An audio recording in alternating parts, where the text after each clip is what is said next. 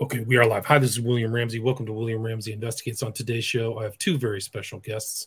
Their names are Tim Brennan and Gary Fannin. Brennan, Brennan, and Gary's last name is spelled Fannin. And they've just published a book, very interesting. Some new information that I wasn't aware of. Title of the book is JFK, Marked for Death. Who Stood to Lose If JFK Had Lived? It was just published. And there was another book that has been put out by Gary. Title of that is The Innocence of Oswald, 60 Years of Lies, Deception, and Deceit in the Murders of President JFK and Officer J.D. Tippit. The new version was just put out in April 2023. And really fascinating. A lot of different people are involved. And some of the stuff I wasn't aware of, things about the Secret Service and the Dallas Police Department. And also they cover the mainstream media. But they can talk more about that. So Tim, and Gary, welcome to the show. Thank you. Thank you. Awesome. For people who may not have heard of you, can you kind of talk about your background and what led up to you guys working together to put together this book, JFK Mark? Why don't you go first, Tim? Well, Gary and I met back in 1994, serendipitously. He had been interested in the JFK assassination since he was assigned to write a book report on that in high school, I believe it was. It was a grade school, but nonetheless, that began to pique his interest way back. My interest was, I was 12 years old when JFK was assassinated. And what really piqued my interest, because we were Irish Catholic Democrat, and we all knew who Kennedy was, I had no idea who Lyndon Johnson was. But as a 12-year-old, I happened to see a picture of LBJ taking the office of oath on Air Force One. And the first time I laid eyes on him, I said to my mother, I don't trust that man. And she said, Tim, why not? And I said, Mom, I can't tell you. I just don't trust him. And I think as most researchers would tell you today, we know for a fact that LBJ was intimately involved. But when Gary and I met, I quickly learned that he was very much a fan and a student of the JFK assassination. And the more we talked, the more we found we had a common interest that not only sparked a friendship that has lasted to this day, but has lasted, we've worked together on several jobs and came together to write this book and came together to write the second version of the Oswald book. Fun for both of us. Both learned a lot of things that we never knew. Because the books are based largely on government documentation. So these books aren't our opinion of what happened. They are what we believe actually happened. Right. And you have a lot of documentation, actual, historical records in this book throughout all these chapters. So I commend you for that. And what would you like to add, Gary? Well, I would just like to add to it that, again, when we did the second version of The Innocence of Oswald, I tell everybody that particular book, like Tim said, it's not conjecture, okay? Everything in there is backed up by either three credible witnesses or a government document from the FBI, the CIA, the Office of Naval Intelligence, the Secret Service, Dallas Police Reports, Dallas Affidavits, Dallas Autopsy Reports. And if you follow the paper trail of Lee Harvey Oswald, he is 100% innocent. In fact, when I first got into this case in 1980, like Tim said, I had to do a report when I was in 10th grade. And I literally just threw JFK's name out of a hat. And when I went to Dallas for the first time in 1987, this was before it was a museum. You could actually stand in that sixth-floor corner window.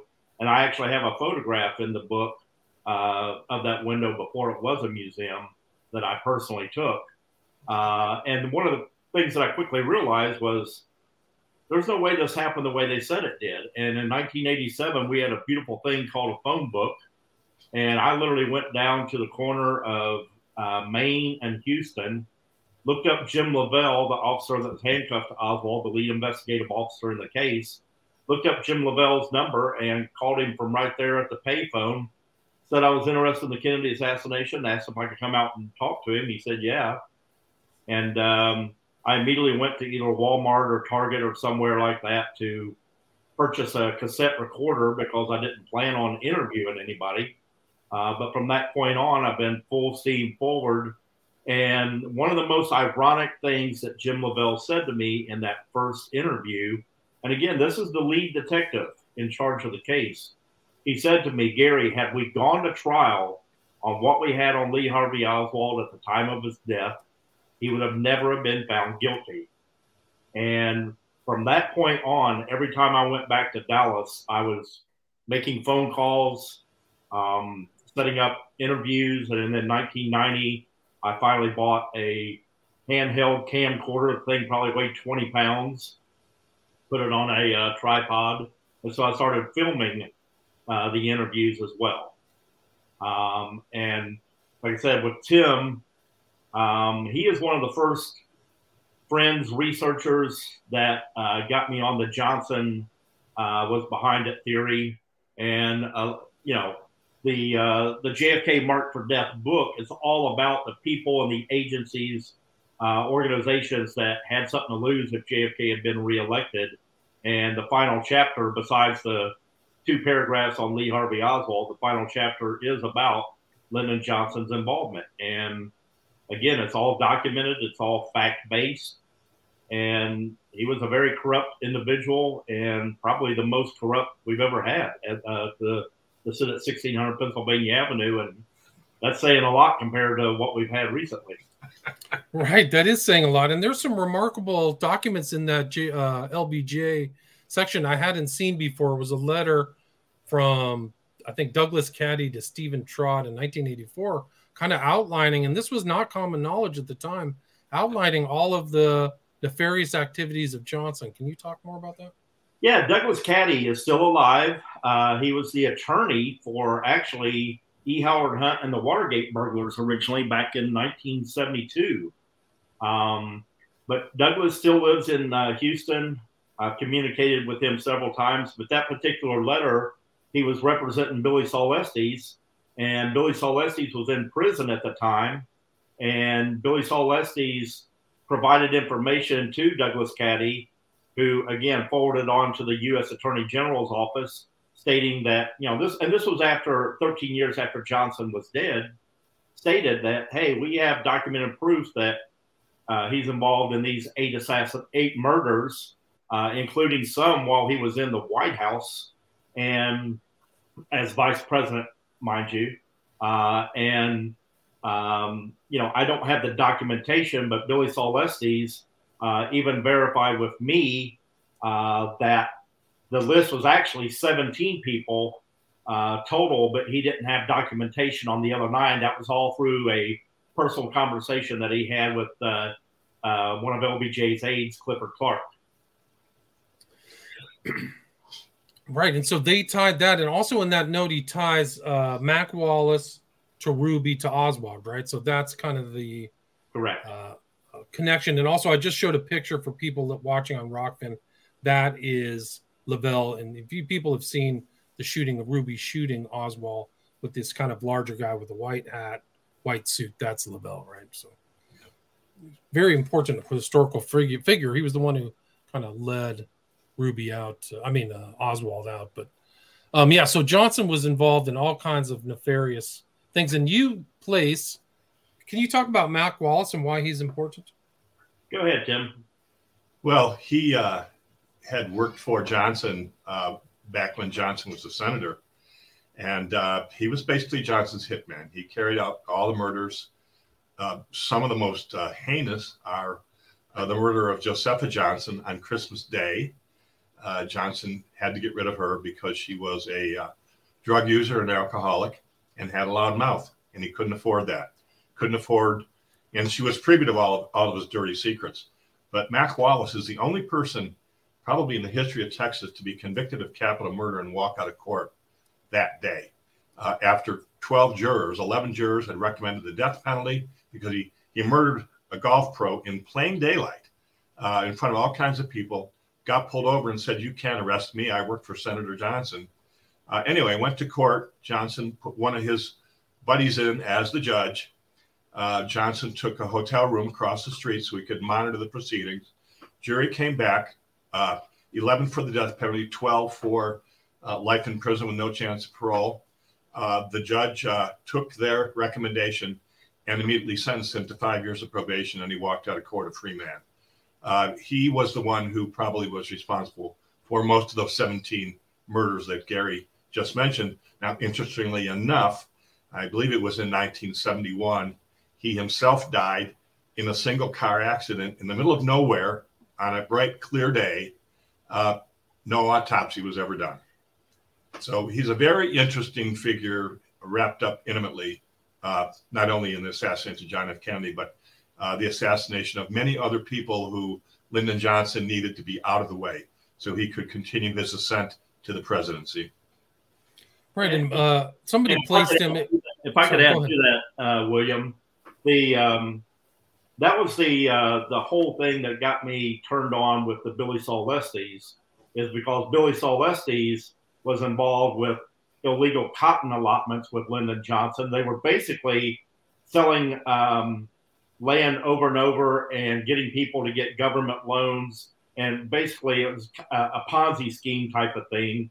And one of the things that Johnson became worried about that through Billy Saul Estes is the U.S. Department of Agriculture figure down in Texas, a guy by the name of Henry Marshall, started looking into the illegal cotton allotments with Billy Saul Estes. And Billy Saul Estes was trying to warn Johnson that, hey, if he comes after me, he's going to be coming after you. This is all tied together. And Johnson tried to bribe Henry Marshall with a federal position in Washington, D.C. And again, when he didn't accept that position, I believe on June 3rd, 1961, while Johnson was vice president, he was eliminated again by Mac Wallace. Now, Mac Wallace is like with LBJ's sister Josepha, like Tim was saying. His mode of operation, standard operating procedure, was carbon monoxide. So he would, somehow subdue you, hit you, knock you out or whatever, and then just, drag you back like what he did with Henry Marshall. He dragged him back by the back of the truck and when he was passed out and hoping that carbon monoxide would kill him. Well, he got nervous because he heard people coming because the family was out looking for Henry Marshall because he didn't return home. And he got nervous. And when he got nervous, he took Henry Marshall's own rifle out of his pickup truck and shot him 5 times with a bolt action rifle to make sure he was dead. And it's ironic that the sheriff, I believe it was in Robinson County, ruled it a suicide. So somehow this poor agricultural official shot himself 5 times with a bolt action rifle before he killed himself. Yeah, it's remarkable. Like he's the first suicided type of people around Johnson. And I think Estes fingered Wallace as the grassy knoll shooter. Do you think that has credibility or credence? Well, I don't think it's credible, only because in our investigations, Professor Walt Brown back in the late 90s found a fingerprint that was basically concealed for over 30 years of a fingerprint on a cardboard box in the actual southeast corner sniper's window. Now, that fingerprint was taken to Nathan Darby, a certain Latify print examiner, and he originally determined there was 14 identifying points of that fingerprint with Malcolm Wallace's 1951 arrest card for murdering Douglas Kinzer. And after a couple more months of review, he actually had a 34-point match. And I believe in a court of law, you only need 7 points a match. 10 points a match in order for it to be used in court. So he had 14 points at one point, then 34. And then, of course, it got sent up to the FBI lab for their analysis. And they claimed it wasn't a match and then magically lost the fingerprint. Yeah. There's a lot of strange things with evidence around the JFK assassination, isn't there? And there's a kind of leads you to the people surrounding not just LBJ, not just the CIA, but there was a lot going on in Dallas at that time. Some of the interesting things in your book are about the Secret Service and the Dallas PD. Can you kind of talk a little bit about both of those people involved in this? Yeah, Tim, why don't you start and I'll fill in whatever you don't cover. Well, the thing I think is most interesting about the Secret Service is that they, if you know who Vince Palomar is, he's probably the world's foremost expert on the Secret Service. And he's written several great books about them and about the many lapses in normal Secret Service protocol that took place from the time JFK arrived at Love Field until and even after his assassination, and they were basically told to stand down. And that order came from Johnson to the Secret Service agent in charge of that trip. The first thing he did was order Secret Service agents off the back of the limousine as it left Love Field. You can see a guy clearly waving his hands, go, "Why? What's wrong? What did I do wrong?" So then if you look at things along the parade route, there would never have been one open window anywhere along that parade route if they had followed normal protocol. They would have been in that building in a heartbeat, up to that floor, and trying to figure out why that window was open. That's the most glaring lapse of protocol that took place.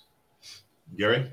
Yeah, and also, as Tim said, Vince Palomara, between the evening when they landed in Fort Worth on the 21st until after the assassination, they actually violated 16 different rules of presidential protection, including going out drinking the night before, some staying as late as 5 o'clock in the morning.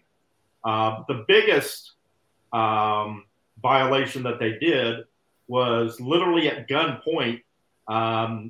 Agent Kellerman at gunpoint basically drew his gun when Dr. Earl Rose, the coroner in Dallas County, was trying to keep the body in Texas to do an autopsy. And he was basically pushed against the wall. Like I said, Kellerman drew his gun and said, this is the president of the United States, and we're taking him back to Washington. And, they glossed it over in the Warren Commission, trying to act like, well, Jackie wasn't, going to leave without the president's body and she wanted to get back immediately. That's all a fairy tale. She would have stayed there for as long as needed for a proper autopsy of her husband, just like Ethel Kennedy did with RFK. Yeah, and the fact of that, to underscore that, believe it or not, it was not illegal to murder the president in 1963. Well, it wasn't a federal crime. It wasn't a federal crime. So the Secret Service illegally removed his body from Dallas County and flew it up to Bethesda. It's still an open case in Dallas County as an unsolved murder, and they had no right to whisk his body away and had to put a guy at gunpoint, the coroner who should have done the job. Of course, they couldn't afford that because then the conspiracy would have been blown wide open. So they couldn't let him do it, but literally put him at gunpoint in order to steal the body away. And the other thing that, again, that the Johnson administration made sure of was that the three doctors that were actually to perform JFK's autopsy, Dr. Humes, Boswell, and Fink, none of them had ever done an autopsy involving criminal gunshot wounds before. So again, it's a fabrication from start to finish. If you look at the actual chain of evidence, all the documentation that we have in both of these books, Oswald is 100% innocent in these crimes. Right, but one of the things you emphasize is that these Secret Service agents, they had to have prior knowledge, right? So that's another kind of glaring problem with the whole Oswald. I wouldn't say all of them had prior knowledge, but obviously Kellerman and Greer, Greer was driving the car that day. Kellerman was his boss, who was in the front seat with Greer in the presidential limousine. They knew about it. Obviously, Emory Roberts, like Tim said, the special agent in charge, he knew about it. And I won't say that he knew about it, but I think he had his doubts, and that would be Rufus Youngblood, who was the agent assigned to Johnson, because when the first shot rang out in Dealey Plaza, Rufus turned to cover Lyndon Johnson, and he actually admits in his Warren Commission testimony that Johnson was already laying on the floorboard of the car, and he said in his Warren Commission testimony, Johnson either knew it was happening or he's one jumpy son of a bitch. Remarkable. And there was kind of weird things, like Greer was just put into his position 6 weeks earlier. There was people moved around, like somebody was moving the pieces around like a chessboard or something. Yeah, because his original driver, one of his original drivers, he had several, but one of his original drivers, Tom Shipman, died mysteriously and alone at Camp David on October 14th, 1963. After he had just completed a pass of physical in September of that year, again, they claimed he had a heart attack. He was 51 years old, healthy, good looking, normal size weight. But again, no autopsy was performed. And, I also find it interesting. I don't know if you picked this up or not in the books, but after the body arrived back at Andrews Air Force Base, and originally it was it actually did go by chopper, but for the American public, they offloaded the casket and put it in a gray Navy ambulance. And before that gray Navy ambulance leaves Andrews Air Force Base, Agents Kellerman and Greer removed the Navy personnel from the ambulance and drive the hearse to Bethesda at that point. So they controlled the whole way, right? All the way to Bethesda. Wow. Correct. And one of the other, great stories that validates this point is one of the original Honor Guard members, Hubert Clark. Hubie was a friend of Tim and I's. He passed away, unfortunately, December 1st, 2020. But he tells a story about how Lieutenant Byrd had the 6 Honor Guard members fly in a helicopter, and they literally shadowed the ambulance all the way from Andrews to Bethesda. And when they were getting close to Bethesda, they went ahead and landed. They got in the back of a pickup truck. They went to the morgue dock, and the ambulance went to the front of the entrance to drop off Jackie and Bobby. And at that point, Lieutenant Byrd said, "We're not removing the remains until Jackie and Bobby go inside the hospital." And at that point, they go inside, and the ambulance comes around to the morgue dock, and it starts backing up to unload JFK's casket. And Hubie says, all of a sudden, the ambulance just took off. He goes, Lieutenant Byrd ordered us back in the pickup truck. He goes, we're chasing this thing around the grounds of Bethesda. He goes, and after a couple minutes, he goes, the driver of the truck knew Bethesda very well. He goes, after a couple of minutes, he didn't know who was driving, but it was actually Kellerman at this point. Kellerman shut off the lights to the ambulance, and they actually lost the pickup truck for about 10 minutes. And they kept circling the grounds of Bethesda. And on the third pass at the morgue dock, the ambulance was sitting there with Godfrey McHugh waiting for the Honor Guard to unload the body. And it's ironic that when this testimony was given to Tim and I by Hubie, when we asked Dennis David, who was the officer of the day, about his viewpoint of the story, because we asked Hubie, what time did you take the coffin into the ante room of the morgue? And he said it was about 7:00 at night. And when we asked David Dennis, he said, well, I don't know what those boys are talking about. He goes, we had the body on the table at 6:35. Right. It's just so many strange things around this whole JFK case. And then you also have a pretty long section on Abraham Bolden. Can you tell the audience about him and why he's important? Yeah, Abraham was working for the Secret Service in Chicago, primarily in the what the Secret Service was originally formed for counterfeiting. And he was working in the counterfeit division of the Secret Service in Chicago. And when President Kennedy in 1961 made a trip to, I believe it was Soldier Field for a football game, maybe it was Army, Navy, I can't remember, but Army, Air Force, I can't remember exactly. But the Secret Service did not want an African-American basically being able to be around the president. And so they assigned Abraham Bolden the position of guarding the men's room closest to where JFK would be sitting. And sure enough, during the game, JFK had to use the restroom. And when he goes to the door, there's Abraham, and he asked if he goes, are you one of Mayor Daley boys, or are you Secret Service? He goes, no, Mr. President. He goes, I'm Secret Service. And after JFK finished his business, he came back out and asked Mr. Bolden and said, has there ever been an African-American on this White House detail with the Secret Service? And Mr. Bolden said, I don't believe so. And he says, how would you like to be the Jackie Robinson of the Secret Service? And so he took that position, obviously, and went to Washington, D.C. And he was at the point of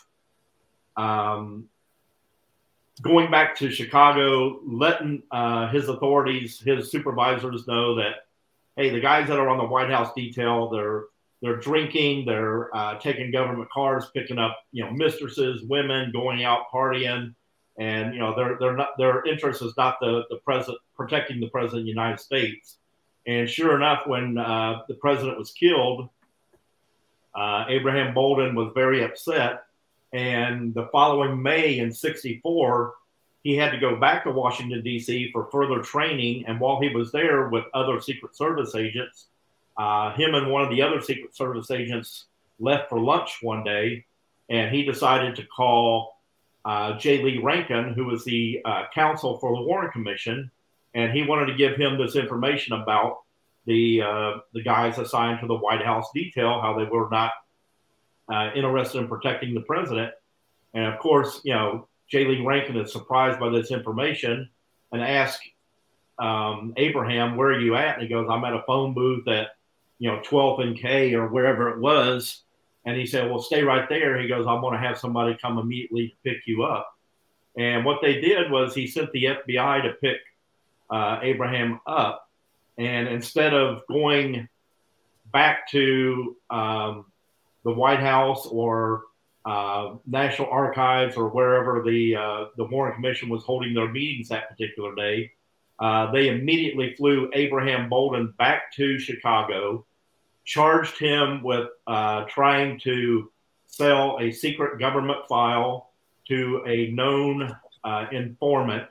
And Abraham was sentenced to 6 years of prison.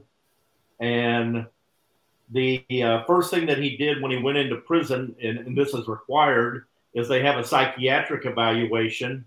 And they deemed that Abraham was mentally unstable. And so they put him in the psychiatric ward, and he actually stayed on that ward, I believe, for 4.5 years. And then one day he gets released back in the general population, and the guys that knew him for the 1 month that he was out in general, they were surprised to see him again. They thought he'd been shipped off somewhere. And he goes, "No, I've been in the psych ward."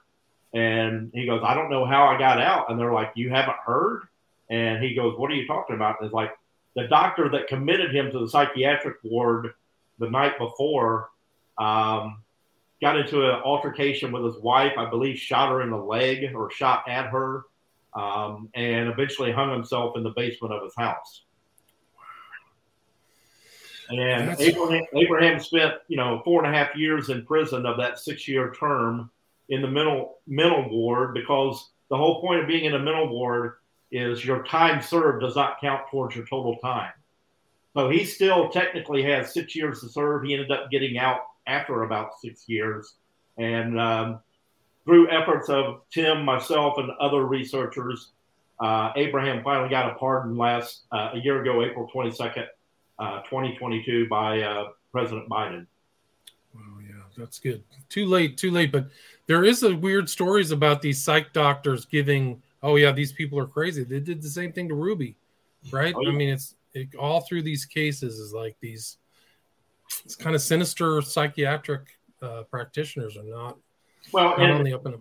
And the other thing, William, is in I didn't go into it a lot in my book, but in Abraham Bolden's book, The Echo from Dealey Plaza, he mentions how he was put on these drugs, and the whole point is just to make him brain dead, basically. And he devised a plan where he would basically eat half of his breakfast and then take the medication in front of the prison guard or whatever. And then when the prison guard would leave, he would stick his finger down his throat and regurgitate back out the medicine and the food, and then finish his breakfast so that drug wouldn't stay into his system. Wow. Yeah, it's totally deliberate. They just wanted to keep his mouth shut. Wow. I mean, it's just so many things like that. I mean, all the deaths that surrounded this case and the strange people who died young and all that stuff. William, it's interesting. I'm amazed. The more you connect the dots, the bigger the web gets. It's just amazing. Yeah. It boggles the mind. It boggles the mind, and it shows how many people were involved in this whole situation. It couldn't have been just one person. Oh, That's no. really kind of it. Yeah. The No. bigger the web gets, I like the way you put that. Yep. And the web included this guy's like Cable was like his brother was a CIA agent and he's the mayor or the head of chief of police, right? Like it's unbelievable. Yeah. Yeah. And Dulles met with him earlier. Like Dulles is traveling around and talking to people. I mean, there's just so many pieces. I mean, it's really pretty. It's an unbelievable story. Such an important part of history too, because the consequences of JFK getting assassinated was really a disaster for America. The Vietnam War was a disaster for the Vietnamese, but also for the U.S. I mean, it led to Tonkin and all this stuff, right? Well, that's one of the things that's near and dear to my heart, because I unfortunately have traced the names of several of my friends who fell victim to the war when I was at the wall. And we bring this out in our book. The last executive order that John F. Kennedy issued was to get us completely out of Vietnam by the end of 1964. He had said, it's their war, let them fight it. And the very first thing Johnson did was to rescind that order and begin sending more troops to Vietnam. And from my perspective, Lyndon Johnson is responsible for 50,000 American deaths in Southeast Vietnam. And not only that, William, but we put in our book as well in the JFK Mark for Death. The original draft that Tim was talking about that Johnson rescinded was JFK's was National Security Memorandum 263. Johnson's was 273. And the draft of that was actually written on November 21st. And Johnson signed off on the draft before he was president. And the copy that we have in the book is from the LBJ library. Yeah. So it's just right around that time. Wow. Yeah, one day before the assassination, he's already drafted his first presidential memorandum to increase the presence in Vietnam. And William, I got to tell you, the thing that bothers me more than anything else is that to this day, they're still teaching in grade school, high school, and college that Lee Harvey Oswald killed John F. Kennedy. And it's incredible. It's ridiculous. Yeah. It's incredible. I mean, that's what I grew up on. That was the standard thing. And there were always, even pre-internet, people kind of talking, hey, this is suspect. The Warren Commission's suspect. Yep. But now with the internet, you really can see all the pieces, just like you said, this broadening web. How many people really wanted JFK out of the way for he had so many. It was like a day of I call it the day of the jackals. Like he had like 10 jackals, not one. But all these people had different things. LBJ, Dulles, all these people had so much stuff involved. Just like you said, who stood to lose, but who stood to gain, right? Well, and the premise of this book is really who had motive, okay, to want JFK dead. And so we discuss in this book, there's a chapter dedicated to every organization or individual who we feel had something significant to gain by JFK's death, i.e., they had motive. Lee Harvey Oswald had no motive. Nobody's ever come up with a motive that they can defend as to why Lee Harvey Oswald wanted JFK dead. It's amazing. And even Jim Lavelle, even Chief Curry says in his autobiography in 1970, we have no motive and nobody can place him in that window at the time of the shooting. Yeah. I mean, they just have stories about him being there. And so, I mean, I've heard even stories that he may not even have been at the book depository, and that they just said that he was there. It may have been somebody else. It's really something else. They could have had a double. There's a lot of people that were impersonating Oswald around town, including Michael Payne. But I actually believe Oswald was in the school book depository, but he was in the second floor lunchroom. He was seen by two different people 4 minutes before the assassination. Now, what's interesting about that, William, is he was seen in the lunchroom at 12:26. The assassination happened at 12:30, and Roy Trulee and Officer Baker saw him in the lunchroom at 12:32. Now, here's the interesting thing about if he's in the lunchroom at 12:26 and 12:32, how did he get upstairs by 12:30 and miraculously fire off these shots? Well, he didn't, because the motorcade was running 15 minutes late. Kennedy was supposed to start speaking at the Trade Mart at 12:30. If Oswald was the lone assassin, he would have no way of knowing the motorcade was running late, and he would have been up in that window the entire time waiting for him to come by. Good point. He would have been waiting there for 20, 30 minutes or something. There were only two phones in that entire building in 1963. One was in the lunchroom where Oswald was. The other was in Roy Truely's office. It's really incredible. And I was having a discussion with somebody. You mentioned Lansdale in your book. Do you believe Lansdale, that picture of the three tramps, that is Lansdale? Yeah. Oh, okay. Yeah. That was confirmed by Prudy, right? Didn't Fletcher Prudy say that was him? Fletcher Prouty. Sorry. Yeah. Fletch, I knew Fletch before he passed away, but Fletch confirmed it. And since then, several others have confirmed it was him. He's tied, obviously with the Pentagon military intelligence. He's tied into, all of these programs that the CIA was running at the time. Operation Mongoose, Operation 40, Alpha 66, ZR Rifle. All of these programs that they were participating in. Lansdale was one of the key people on it. And it's part of a group called the SGA, Special Group Augmented, that, again, is in our book. And it shows the list of the people that supposedly are the top, 10 people in all these government agencies that should have information about this. And Ed Lansdale's name is there every single time. Incredible. And then he has a career after this. I think it was in your book. He resigned November 1st, 1963. And then the assassination happens, and then he gets hired by the CIA. It's super suspect, his whole career arc. Yeah. But yeah, there's so much we missed. We didn't go into the mob. We didn't cover the FBI. I saw a document in here I'd never seen before that ties Oswald to the CIA and the FBI. There's a lot more in this book, guys. It's chock full of information. How would you guys we're at about 37 minutes. How would you guys like to end up? Would you both like to add just kind of a ending statement and then say where's the best place to get the book and where they can reach out to you social media wise? Go ahead, Tim. Gary, go ahead. Well, you can get our book. We would prefer you go to the website, because even if you don't want to purchase the books or the documentary films we've done, there's a lot of free information available on our website.